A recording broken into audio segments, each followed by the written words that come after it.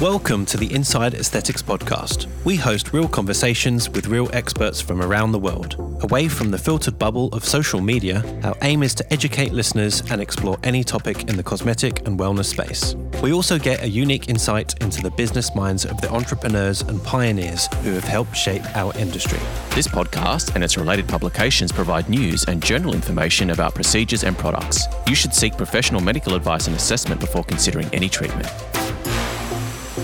Today's episode of the podcast is brought to you by BTL Aesthetics. Now, Jake, you're going to tell us all about how this can help, well, my booty, your booty, whoever's booty.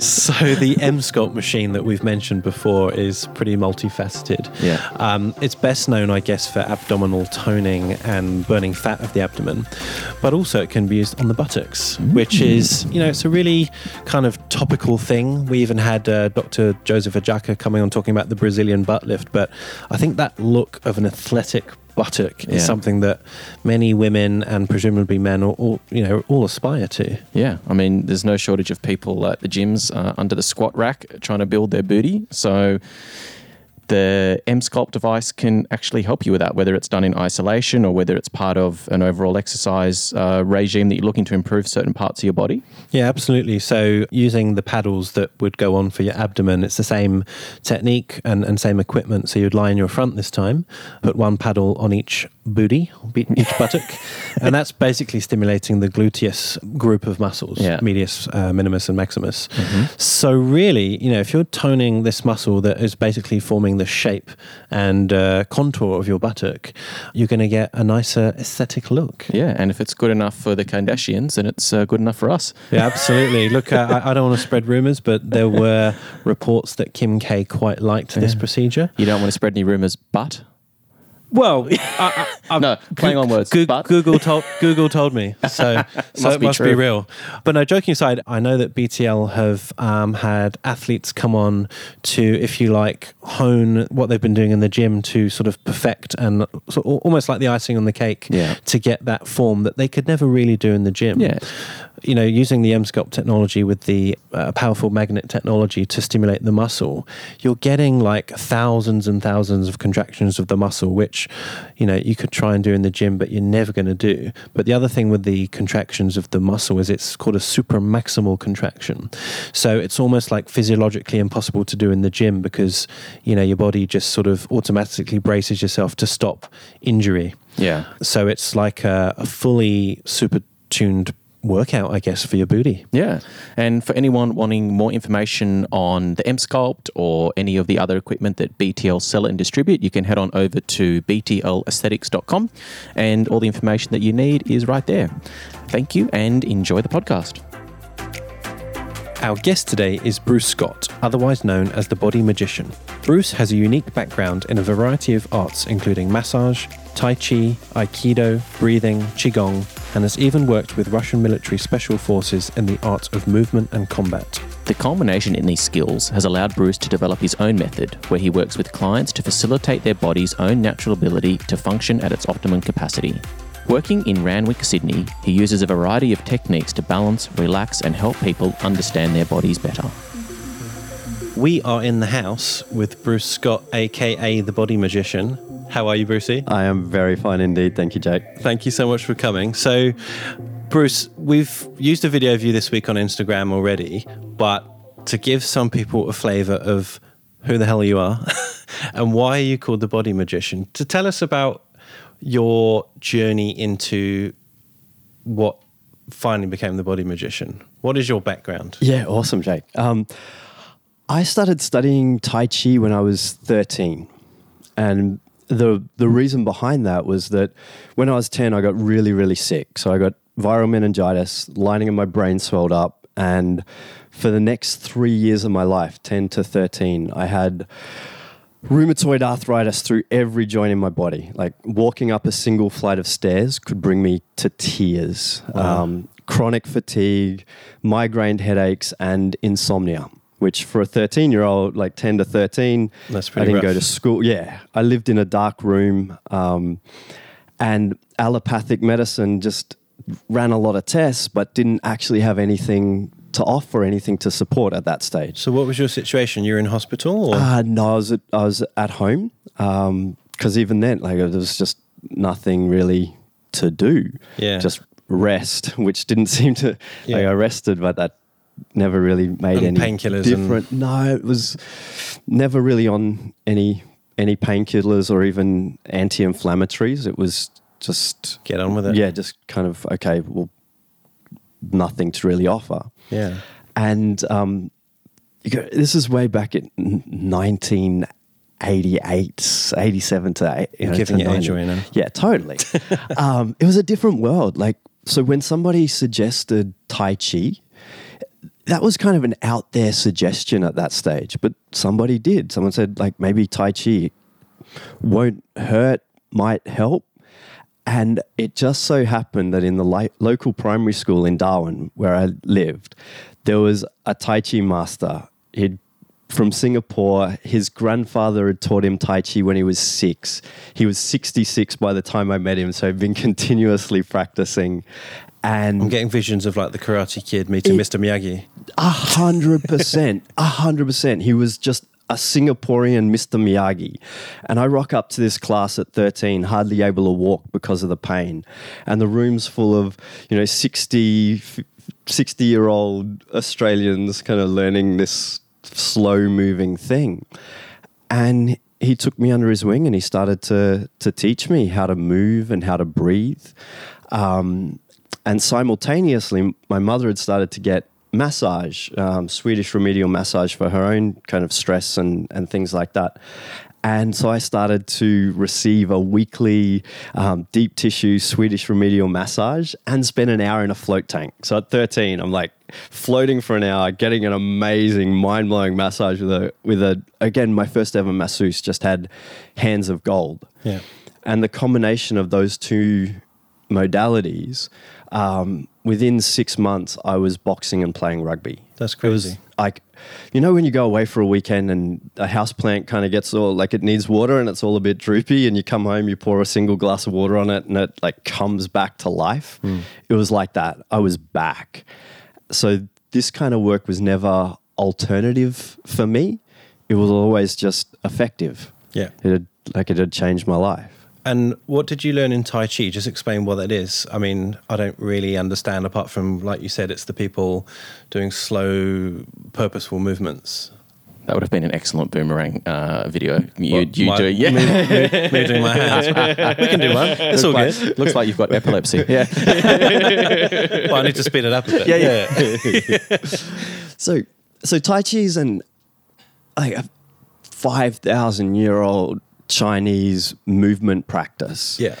And really, it's this beautiful idea now, looking at it through kind of a modern lens of understanding of fascia, that if we take the body through its full functional, pain-free range of motion and we articulate all of the joints and then we stimulate, so by moving that joint slowly and through its full range, we stimulate the nervous system and the fascia, and we stimulate the secretion of synovial fluid, and we really bring movement and energy to the body. Energy starts moving through the body. That makes way more sense now. Yeah, that's the lens through which I look at it. Okay. And then breathing mindfully. When we breathe, like we know that breathing affects the nervous system, and we can heighten or slow down the nervous system through the breath. Yeah. So bringing all of those elements together, moving mindfully with the breath, can just really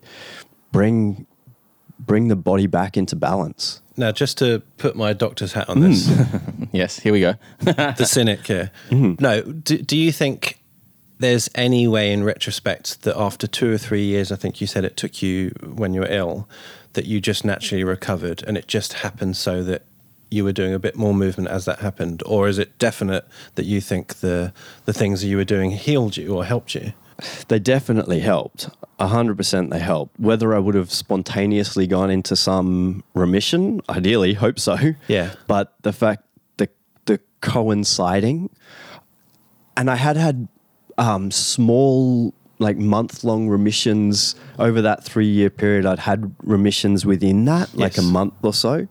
But during those periods where I went into remission, I still had a lot of weakness in my muscles. I had a lot of soreness. I never came back the way that with the combination of the deep tissue massage with the lymphatic drainage and the stimulation of the nerve and the muscle and the stimulation of the nervous system, that when I came back this time, I came back and I got a crowbar and I put 2 Bessa bricks on the end of it and I started lifting weights under my house and I started doing chin-ups and push-ups. And like when I say I came back. I literally, just rebuilt myself. That's awesome. From there. I threw myself into, I wanted to go the whole other extreme to that then and be as strong and fit, as fast and capable as I possibly could. Yeah.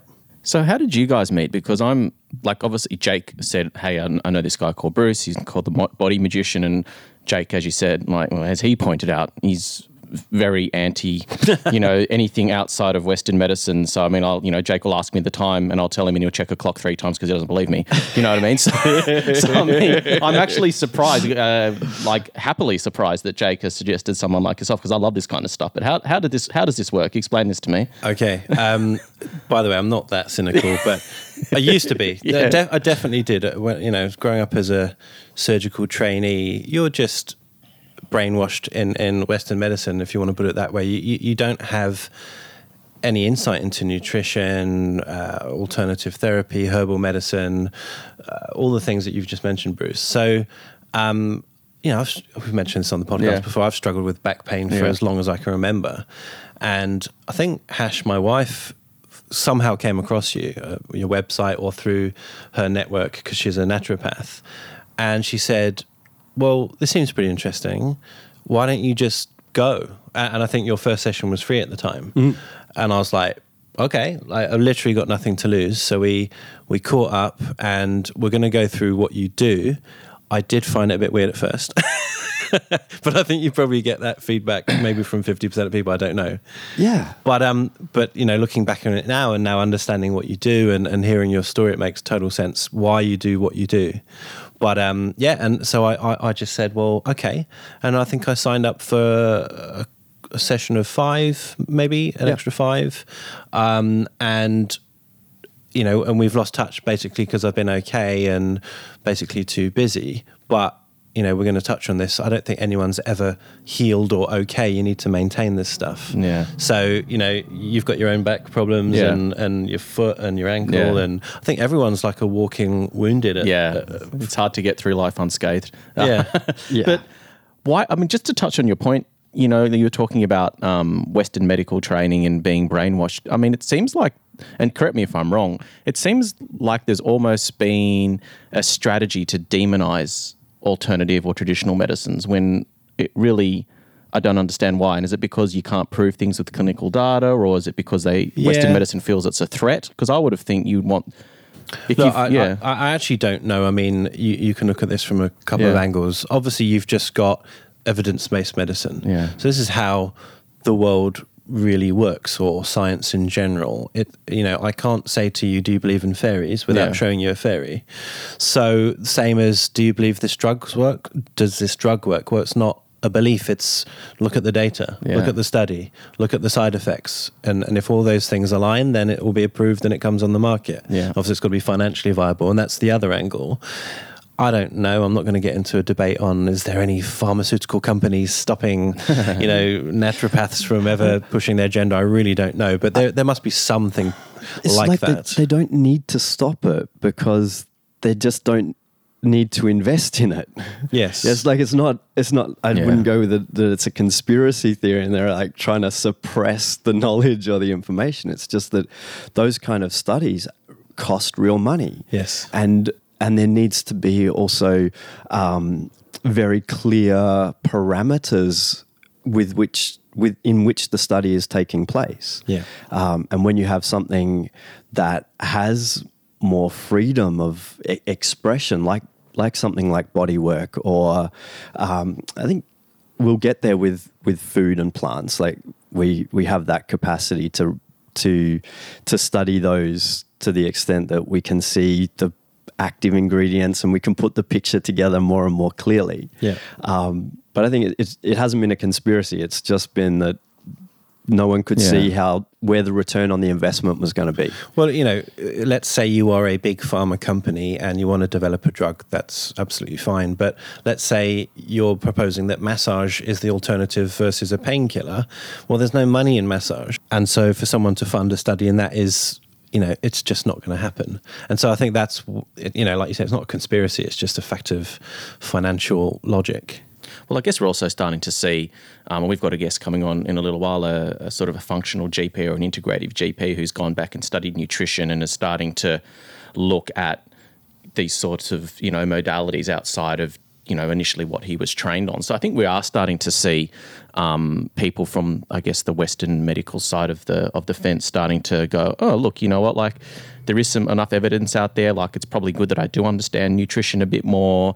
I think we are starting to see things shift and people starting to understand that you can't treat someone's overall health and well-being with one approach.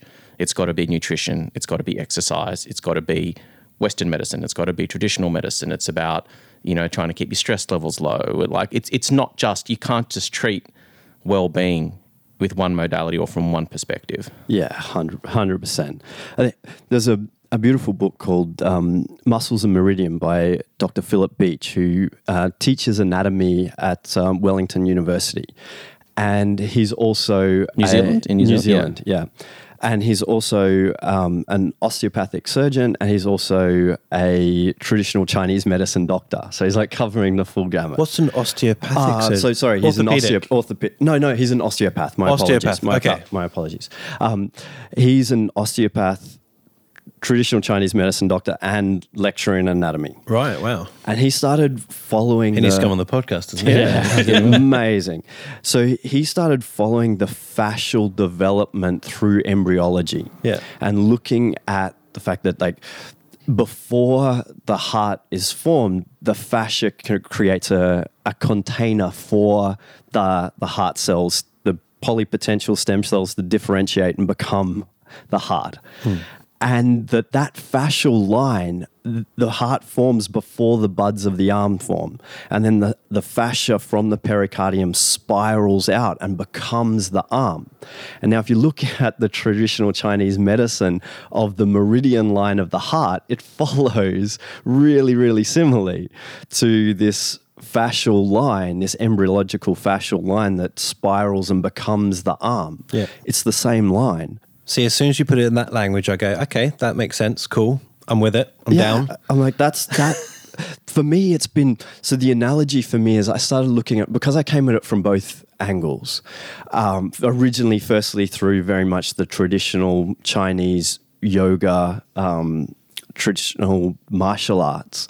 But then I fell in love with anatomy and the what so of the scientific inquiry. We have this incredible capacity to observe and dissect, and the scientific method, the whole reason that you can listen to this on a podcast is because we've got the scientific medicine, the method that allowed us to develop the technologies that we developed, and to be at this cutting edge, this moment in time where now it feels like, for me, the traditional model is, the analogy is like, imagine New York City and you've got the subway map and you've got Grand Central Terminal and you've got all of the different places on that map.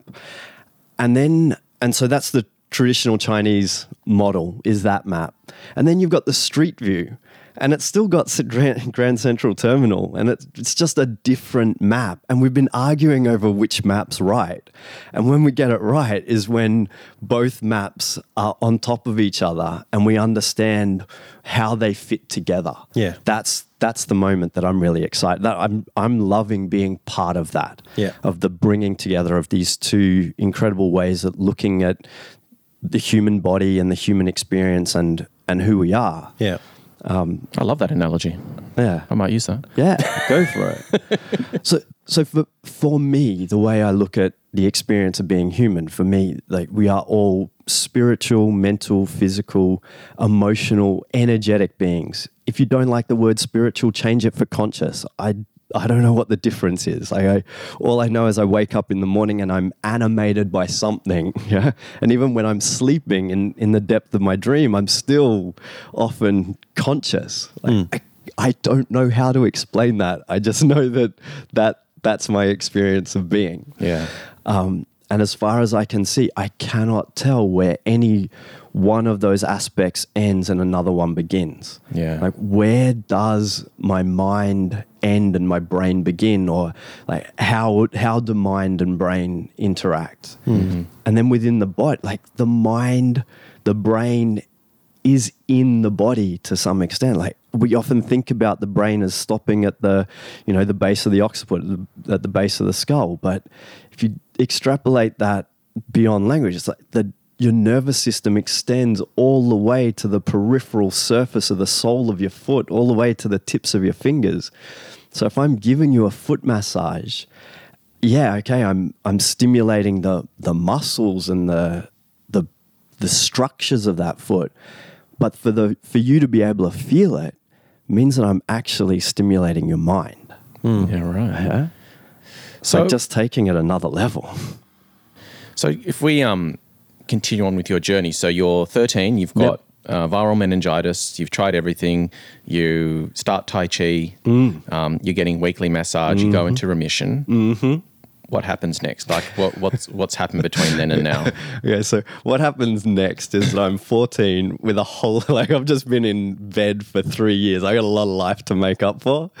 And it's Darwin, and I went off and had a wild and misspent youth. Yeah.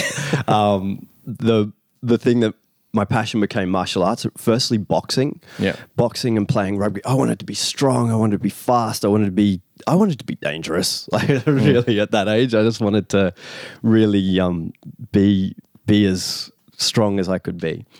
So Tai Chi fell away because I was too young to appreciate what I'd been given, but karate took its place, boxing and karate. And again, I had an amazing karate instructor at that stage. And I ended up working in Darwin nightclubs from my first job at 18. I ended up working in nightclubs, and it was the 90s, so there was a scene. Yeah, Jake's just nodding his head. Okay. Yeah, I remember the 90s. So, No, not me. I just remember.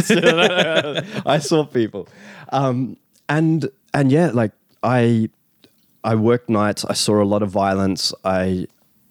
And then that just really, I actually got sick again. My body shut down from my lifestyle. And I was lucky enough that my mother had moved to the Sunshine Coast of Queensland, and I went down there on holiday and stayed. And I just had this opportunity to stay.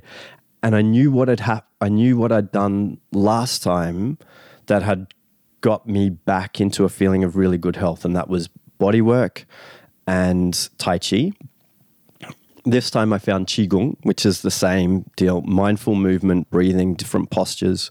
I did a year-long yoga teacher training. So my life for the next 7 years was studying shiatsu massage, studying Tai Chi, yoga, and I fell in love with the traditional Japanese art of Aikido, which is a traditional Japanese martial art. Steven Seagal. Steven Seagal is the most famous exponent of it.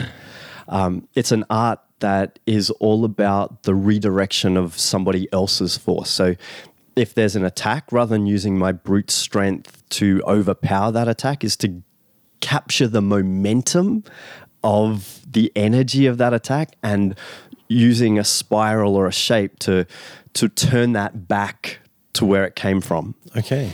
Redirecting the energy and capturing someone else's center and taking them to the ground that way. It's beautiful, beautiful movement. Interesting. Okay. So that became, the other things were definitely my passion, but that one at the time was really the preeminent, the apex of everything that I was doing. Yeah. And I had no plan at this stage. I was going to say, were you working? What were you doing? I was I was working as a waiter, which in Noosa at that time, I could work 30 hours a week, earn more in tips than I did in wages. Yeah. And I lived at the beach. Like there was nothing I needed. So really everything I was earning was going back into my exploration of training and studying and meditating and doing every course. I found these 3 amazing teachers through that, but really 3 amazing teachers at that time who I still consider my teachers now. So my Aikido sensei, my shiatsu teacher, so Chico Sherry was my Aikido sensei, and Gwyn Williams, my shiatsu teacher, and an incredible acupuncturist, Qigong teacher named Angela Newman. And these 3 people, I just really they're like studied. your mentors. Yeah, totally. I had no plan at that point about what I was doing with my life or how this was going to go. I was just following the path that I was drawn to and that interested me, and that really for my own well-being, that was my focus. Realizing that body work and probably working on grounding yourself mentally worked in summary. Yeah. Well, you got to think we live in a pretty toxic world for the most part. I mean, when you think about air pollution, the hours that people work these days, sedentary lifestyles, people, we're compromising on diet for convenience and to have more time to do social things or to work. We're addicted to mobile phone devices and TVs. So it's no wonder that you start to see people's bodies breaking down or getting illnesses out of nowhere. It's like for to a certain extent, we've lost touch with who we are as beings and what our purpose is here and what we're meant to be doing. Yeah, absolutely. And the other side, not only of the things that we've added that don't work for us or add stress into the system. Yeah. I think if you think about it evolutionarily, like our physicality, our species evolved from some form of naked ape. And we went through all of these different progressions. There was a really long, hundreds of millions of years progression. And for a really long portion of that, as a Homo sapien, we were really connected to the earth. We'd walk barefoot. We'd spend a lot of the time waking up in our cave and wandering down to the river to get water. Just that little transition, we would be barefoot walking over, cold in winter, hot in summer, slippery, all this rich neural stimulation of the surface of our foot that we're just deprived of now.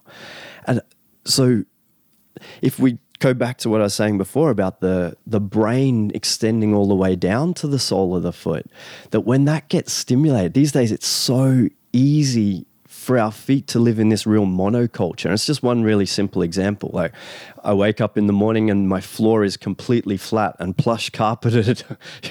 And I move through my day. I can just not have to think about my feet, which means often then I get stuck in my head.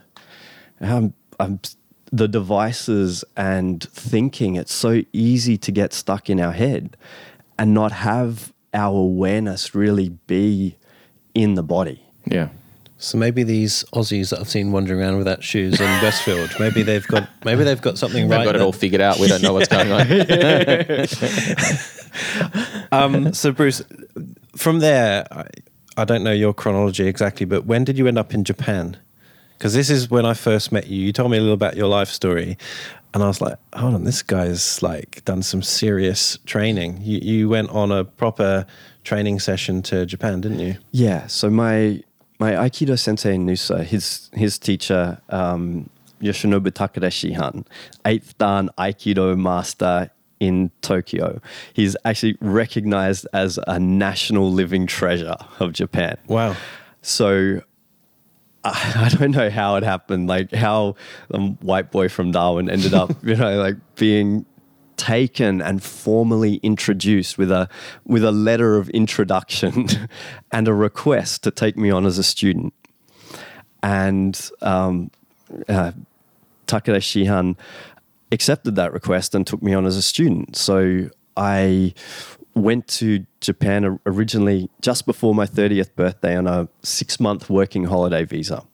And I had nothing lined up as far as a job or anything like that. I just knew I just wanted to train Aikido at the deepest level from as close to the source as I possibly could. Sounds like you're going to live and breathe it for the 6 months at least. Yeah, that was my focus. Like, that's what I had. That's what I was going for. And I ended up getting a job in a fine dining 5-star restaurant in the heart of Ginza, which is the fashion district of Tokyo. And they wanted a white face. They wanted a Caucasian face for this Caucasian cuisine. And the job description was look good, pour the wine, smile at the guest. Like, that was it. I was like, okay, I can do that. Apparently I did that pretty well. So they sponsored me and I ended up staying for 4 years. And at nights I'd work in the restaurant, and during the day I'd go to the dojo and I'd train. Wow. And that was so you're my like life. this super powered waiter that you had like these superpowers that your clients in the restaurant probably had no idea you were. Like Superman. I knew more about Japanese martial arts than most Japanese by that. Like, I was training pretty much as close to a samurai as a modern person gets the opportunity to train. I was training authentic, original Budo. Right. And my sensei was at the level that actually the Russian military would send members of their special forces to his dojo to round out their training, and also as some like cultural exchange, keeping those ties of communication open between Japan and Russia. And I got to spend time with members of the Russian special forces, and they have their own martial art, which is absolutely incredible, called Sistema, which they developed from scratch not from scratch, from a traditional Cossack martial art that had been used to defend the Cossacks from Mongol invasions as far as 1100 years ago. Right. Is that similar to Sambo? Yeah, the origin of Sambo. Yeah. Okay. So the Sistema is like an extrapolate, like an even further developed aspect of Sambo. Okay. And it's built on the foundation of breathement. That's it. Breathing, movement, relaxation, and structure. And then if you develop those 4 pillars, you can do anything physiologically. They're quite grappling heavy. Are they a grappling focused martial art, or?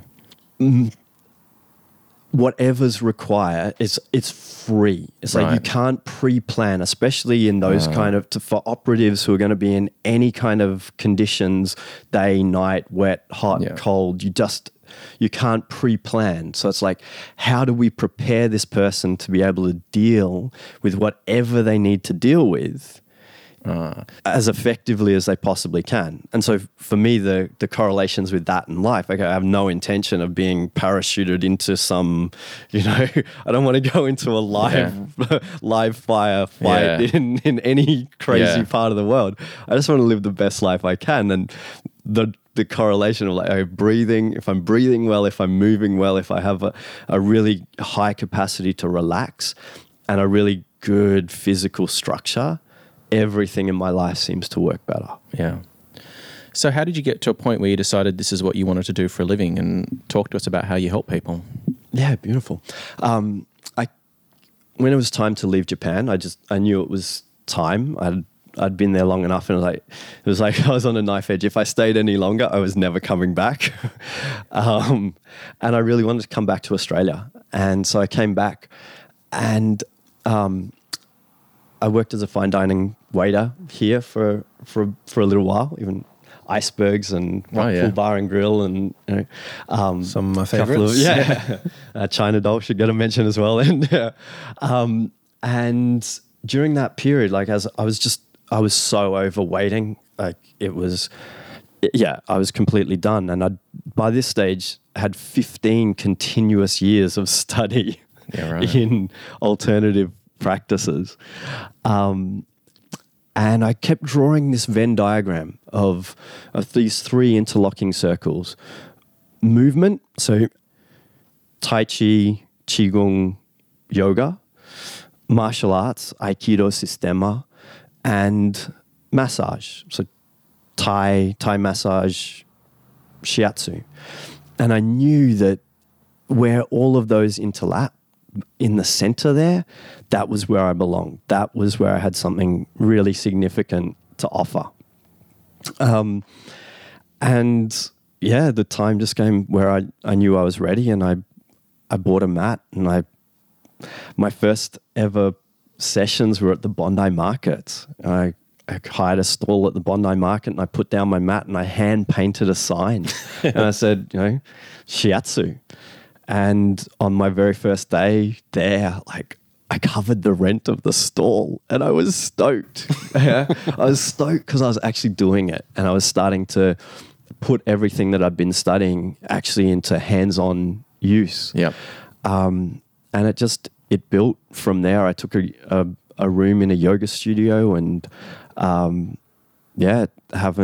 then I dropped the restaurants. Effectively, I dropped 2 nights and then 3 nights, and then when that last night was gone, I was like, you became the body magician. And that was a process of actually doing shiatsu, not having any other name for it than shiatsu or massage. And in the space of 1 week, 3 of my clients are out and about. I bumped into them in cafes, and 3 of them independently of each other introduced me to the person I was sitting with as, this is Bruce, he's my body magician. I was like, you're very famous. You I'll bumped take into it. someone downstairs in the cafe as well. Yeah. You know everyone in cafes. Yeah, cafes. I like cafes. We're not far from Bondi. So that was a massage offering, but you do a lot more than that now. So let's finally get to it. What is the body magician? What are you doing? What am I doing? That's a brilliant question. Over everything that I've described, what I really got present to, the way I see it, each of us have an innate healing intelligence, this aspect of our physiology that is always and ever doing its very, very best to provide us with the optimal experience of being alive. And it can only do that within the context of the stress that it's under, or the past stresses that it's experienced that it still hasn't dealt with, the stresses that it's experienced, and the resources that it has available. So sometimes we can't do much about the stress that we're under. We've got commitments, we've got obligations, we've got kids, we've got things that we're committed to. So I don't want to necessarily alleviate the stresses. What I'm really interested in doing is supporting people to increase their resource, their ability to deal with it. And the way that I've seen that's the most effective for that is if we can relax. Relaxation in our culture is so completely underrated. It's given lip service. But when you are able to relax the nervous system, to be able to fully drop down into your parasympathetic nervous system where the body resets itself, rests, digests, recalibrates, reorganizes, repairs itself from the inside out, then when you can find that place, the body has a phenomenal capacity to heal. So my role is in supporting people to get their nervous system into that place where that happens. Yeah. If I had to summarize what you did with me in one sentence, it would be active relaxation. You facilitated however we did it to make me feel, yeah. Are you going to film Bruce giving me active relaxation? That sounds dodgy, but yeah, we can do that. Now, what I'd love to do, joking aside, is if we could do one session, you and David, because he knows nothing about it, and I'll just be sort of in the corner, not part of it, but just taking some stories and little snaps. Yeah. And then that will be so much easier for people to see on Instagram what is actually going on. I think we'll do that in the future. Yeah, absolutely. And yeah, my Instagram is The Body Magician, so totally check that out. There's heaps. I really love to keep that alive with footage of a big part of what I do. But it's really about bespoke. The way that I work is no one size fits all, paint by numbers kind of protocol. David, you and Jake are different. So when I'm Definitely are. Yeah, 100%. So when I'm working with someone, what I'm really interested in doing is really getting to know who this person is. You're not just a meat suit. You're animated by some aspect of personality, some aspect of consciousness, and you've got values and aspirations and traumas and experiences and all sorts of things that brought you to being the person that you are in this moment. So in a given session, usually the way that I'll start is with a foot massage. I remember this. Yeah. And this is where I found it weird at first because I wasn't expecting it. I think you said to me, sit down, and we'd already taken our shoes off, and you gave me some tea, and you sat, a foot in front of me and just grabbed my foot and said, so tell me about you. And you were massaging my foot as we were talking. I thought, who the hell is this guy? What is going on? Someone's asking me about who I am and what I'm interested in. Jake's this is my lucky day. But actually, what an icebreaker, it's a bit like why we shake hands. It's like the icebreaker, but you're starting your art before you've even got my name almost. You know what I mean? It's like, people are not expecting it, but they just have to go with it. Yeah. And like you said, it's getting the neural pathways working, and it feels nice, and you're just having a chit chat. It's just different. Yeah. And so for me, I don't differentiate diagnosis. My diagnostic approach and my treatment happen simultaneously. So as I'm giving the foot massage, like you say, yes, I'm stimulating the nervous system, but I'm also getting a feel for your body and the residual background tension that your body's holding. From my sense, then that, there is this thing where there's a flow of energy through the body, and I have developed a sensitivity to that. So that when I'm working on the foot, I'm really able to get literally a feel for where your body's at. But then it's this beautiful space in which to have a conversation about where you're at, what's going on in your world. The clearer I can be on what your aspiration is, like if there was a missing piece, or if there's something that, if you had a magic wand, you could just wave it, tap it, swipe it, and you could transform an area of your life, what that would be. Because whatever that is, there's an anticipated reward for that, a feeling effectively. Whatever the goal that we're aspiring to achieve, underneath that goal, there's a state of being that we're hoping to achieve. And the more that I can get present to that when I'm working with someone, whether that's openness or joy or whatever the thing is for that particular person, the more I can tailor my work to be able to facilitate that, to bring that to life now, so that bringing that state to life actually supports the fulfillment of the goal. Yeah. I remember, my issue was my back, and, I got a weak core and, feeling unbalanced, just generally, because I did a lot of surgery, just standing all day. I remember one interesting thing you did with me. You got me to stand, obviously barefoot, and you said, close your eyes. And you said to me, where is your balance on your foot? Is it on your heel? Is it on your toe? Or is it right neutral in the middle?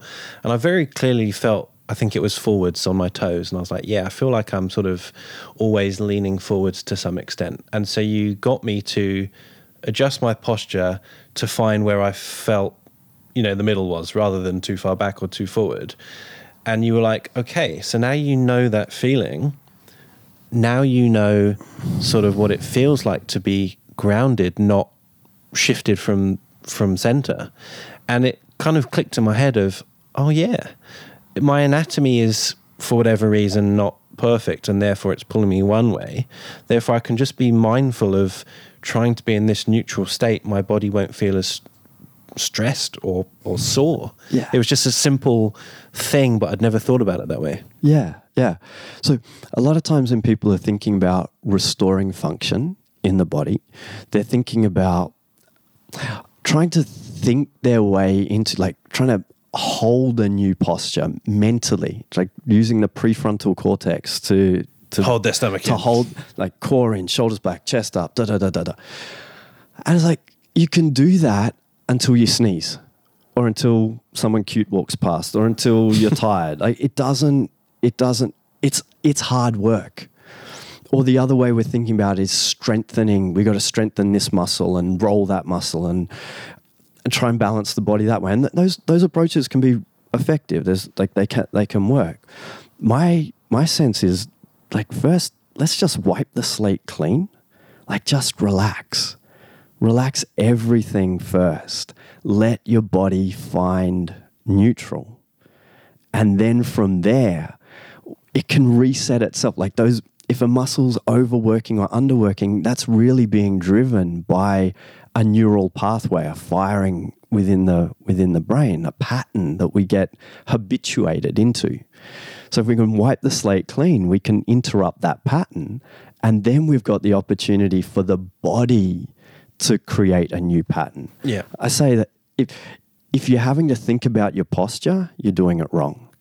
Like if you think about like a brachiosaurus had the brain the size of a chicken, yet it potentially had good posture, or it wouldn't have lived for as many millions of years as it did. Like if we're having to think about our posture, the wrong part of our brain's doing it. So what I'm really interested in is reconnecting so that the body does it internally, restores it from the inside out. Yeah. Say it this way, like in any given moment, there's always a neural network firing for the posture that we're experiencing. Yeah, and that holds true whether I'm lying down or sitting up or halfway through throwing a javelin. It doesn't matter.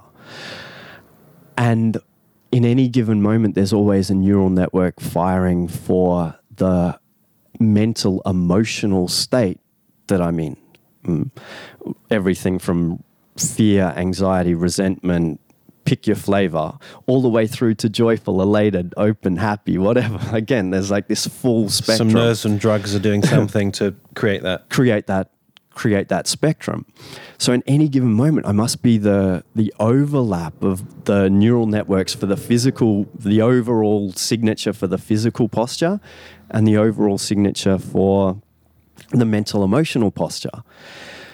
And those two can become kind of coupled together by default, just habituation. I get used to being this way. Like there's this default mode of being. I wake up expecting, or my mind just goes into kind of this habituated way of being me. Yeah. And there's advantages to that, like waking up being somebody else could be really disconcerting. We've all been there. Where am I? Who am I? What day is it? Yeah. But a lot of time that pattern, it's just habit.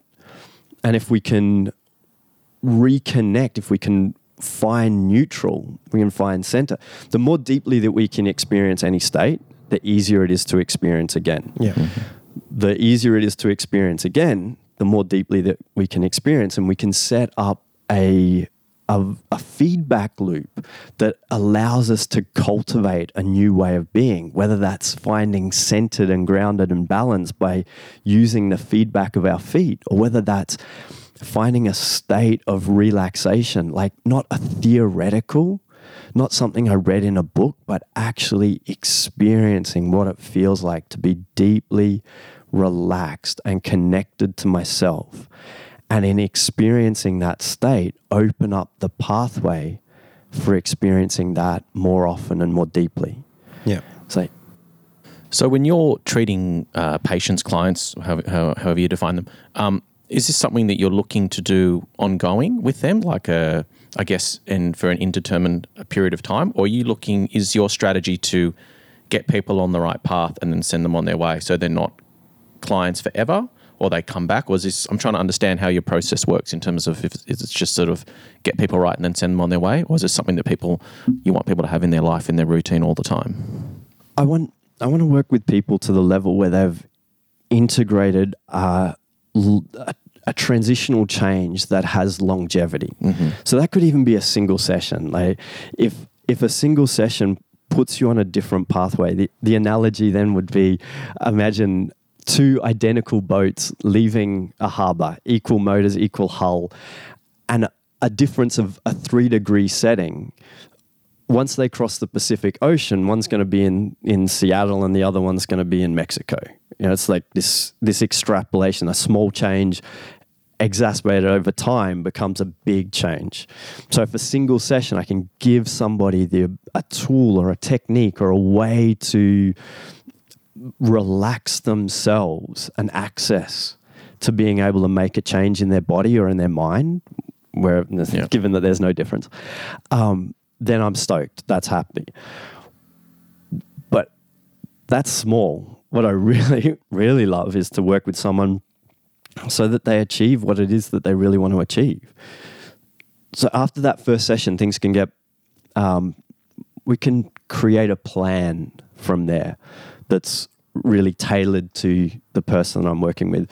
My introduction, single session, and then 5 is fantastic, because once I've had 5 sessions with someone, no one walks out of that without having a long-term change. Like Jake was saying, he came to see me for a sore back, and we haven't had a session in over a year. I reckon at least a year, yeah. But your back hasn't been screaming at you to say, "Hey, I have my days," but yeah. But I have. I'll always probably have this. It's an injury. It's not like. Well, maybe you'd argue with that, but I've still got 1 or 2 things that I think of, like centering my gravity, thinking about my posture, but not thinking suck in your tummy, but stand in a way that is efficient, so your body doesn't have to, be under tension all the time. And also just the simple things like the breathing exercises that you sort of went through. That sounds really kooky to someone who doesn't understand breathing. It sounds a bit kind of, silly sometimes. But when you think about it, exactly what you're saying, you're just engaging your parasympathetic nervous system to make your body relax. It's not magic. It's just how your body works. Yeah. And I sometimes still have to think, God, I'm just not breathing properly. Sounds so stupid, but it's true. So then if I can fall back into those habits that you sort of imprinted, then you can kind of relax. Yeah. It's interesting. Yeah. One of the areas where I'm most excited about where my work is developed is anxiety in the treatment of supporting people to be free from anxiety.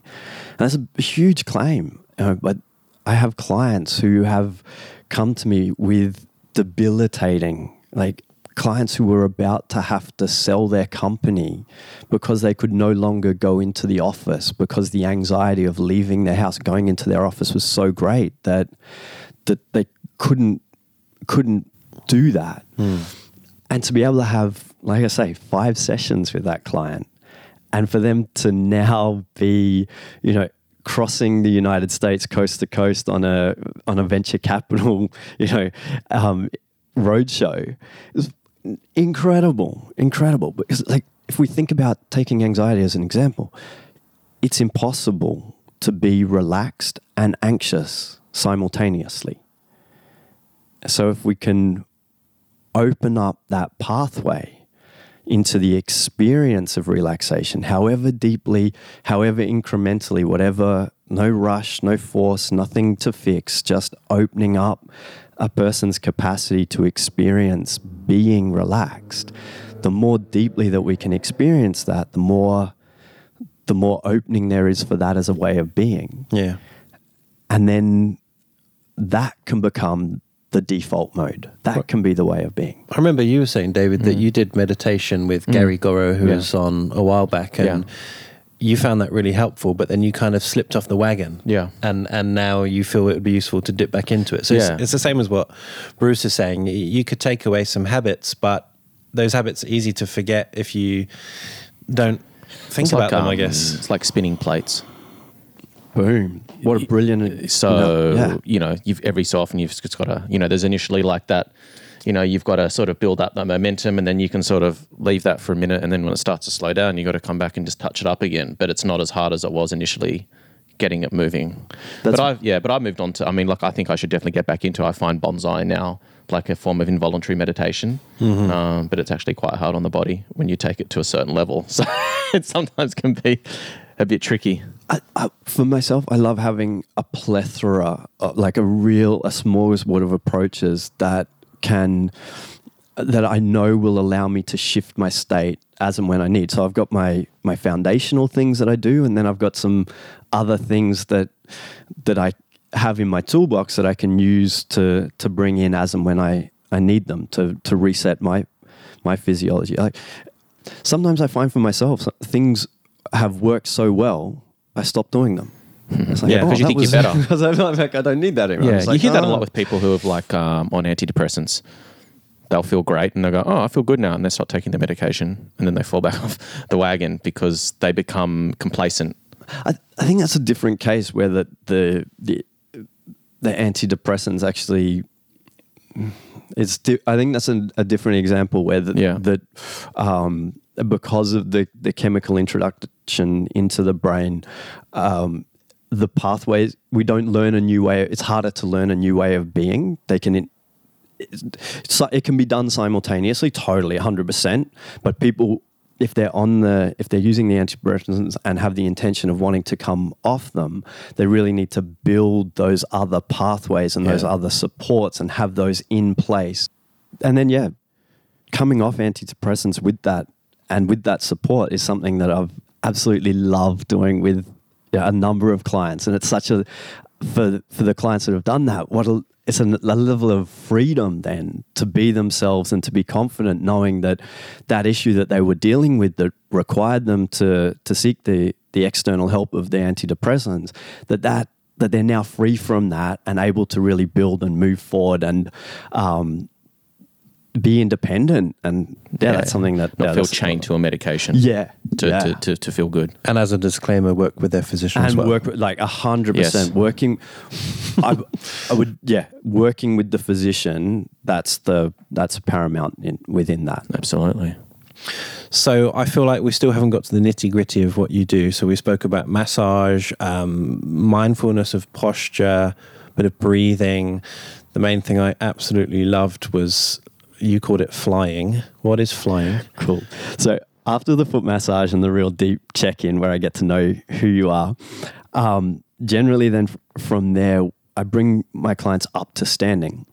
And there's a practice called acro yoga, which has two components to it. It has you might have seen people balancing on people's feet down at the beach, making all sorts of pretty shapes and very acrobatic. There's another side to that, which is therapeutic flying, which is where the flyer needs absolutely no experience, doesn't matter on weight or height or age or anything. And I actually balance the person on my feet. I invite them to lean forward so that my feet become a ledge for their legs and allow their spine to completely decompress. So the weight of their head being attracted towards the center of the earth and their hips being supported by my feet means the full spine can just traction open, and there's no force or strain other than gravity. There's no manipulation from me. I'm not clicking or cracking, but the release that comes through the nervous system is phenomenal. It's so good. Literally 5 minutes of therapeutic flying is the equivalent of 60 to 90 minutes of spinal massage. I get more release, more realignment, more reconnection, more. But I think also on a deeper level, I remember when we first did it, I was sort of trying to hold myself and I wasn't relaxed. And until you learn to let go, I guess, and let you do the work and just go into that full relaxation mode, you don't understand what relaxation is. Yeah. It's a tool to teach relaxation. 100%. That absolutely.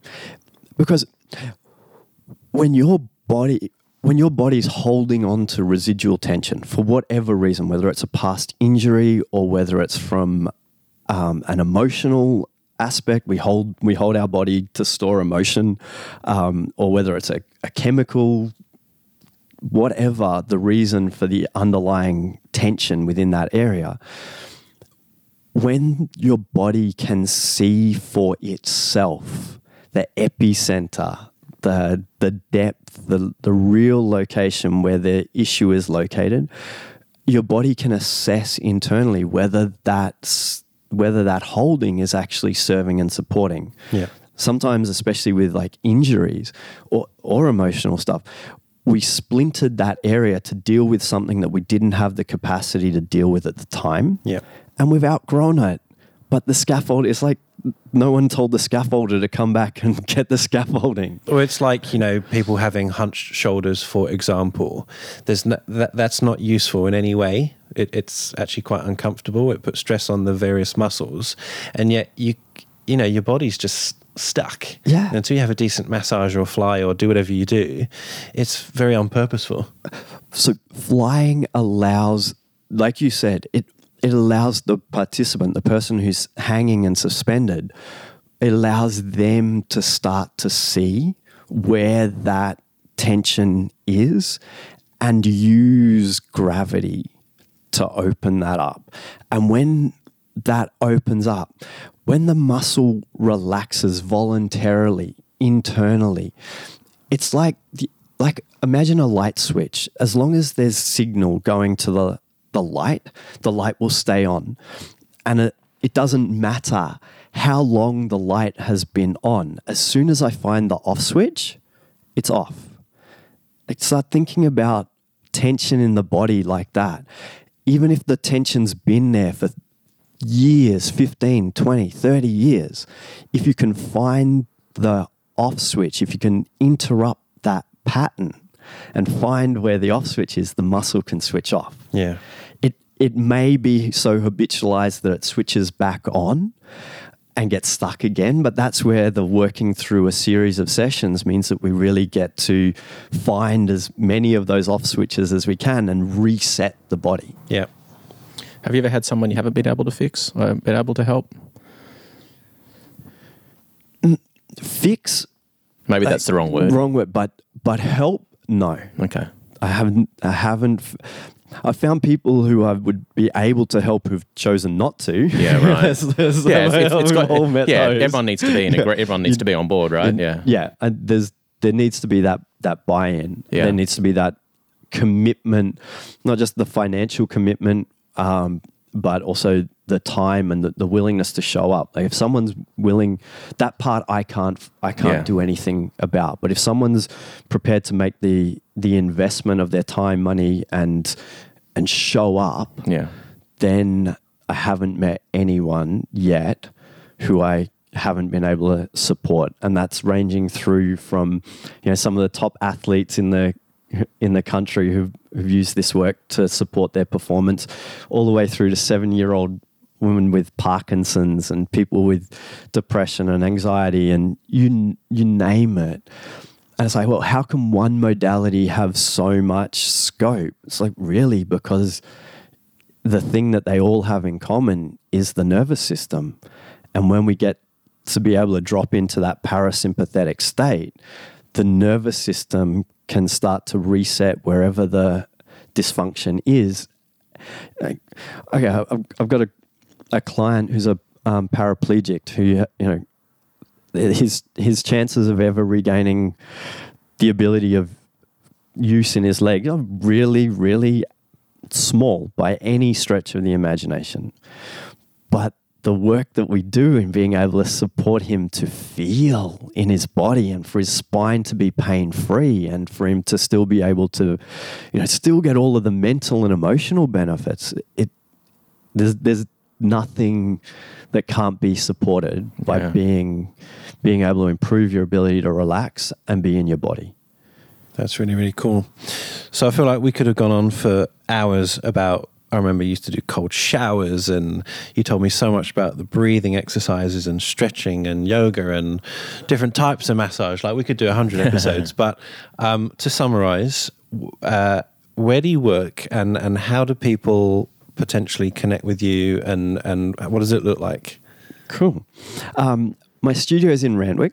So I have a beautiful studio there, which is just one of my favourite places in the world to be. So for anyone listening, Randwick is in Sydney, Australia. Australia. And you can find me on Instagram's a really easy way to find me, The Body Magician. All one word, or is it separated with hyphens or underscore? All one word. The Body Magician. The Body Magician. And the website is www.thebodymagician.com. Yep. So through either of those avenues, and then book a consultation. I have a complimentary 20-minute phone consultation for anyone who wants to check in with me one-on-one and like really discuss where they're at and whether this is going to be a good fit for them. And the other option is just to book straight in for the experience, a 90-minute introduction session. Yeah. I've set up a coupon code AI. I think it was AI podcast. AI podcast. That was the request.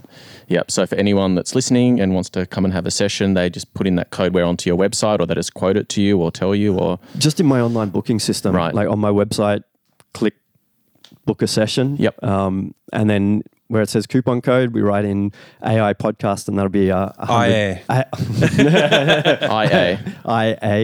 podcast, and that will be $100 off that Wow. first consultation. That's very generous. excellent. Thank you. Thank you so much for your time. I'm actually looking. I will come and see you for a session.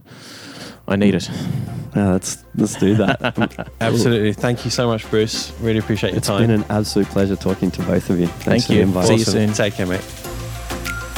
This episode of the podcast was brought to you by BTL Aesthetics. So just to summarize, we were talking about the Emsculpt device previously. If you're a non-surgical clinic, you might be interested to know some of the stats from Real Self. This was in October 2019. The Emsculpt was the #1 highest interest growth device in the whole world, with a 450% growth. Wow, that's compared crazy. to all of the other devices and procedures available. Yeah, almost as much growth as it will give your booty. Absolutely. So to summarize, the Emsculpt device is a non-invasive device to improve muscle tone and also burn fat. It's mainly used for the abdomen, but also the buttocks, calves, and also now with the new tricep and bicep devices. I like it. So if anyone wanting more information, head on over to btlaesthetics.com and you can find all the information about the various devices that they sell and distribute. For our latest news, upcoming guests and episode topics, follow us on Instagram at inside_aesthetics. During the week before every recording, look out for our Instagram stories, as we'll give you the opportunity to submit your questions to our guests and get a shout out. You can also DM us for any other information, suggestions, or guest requests.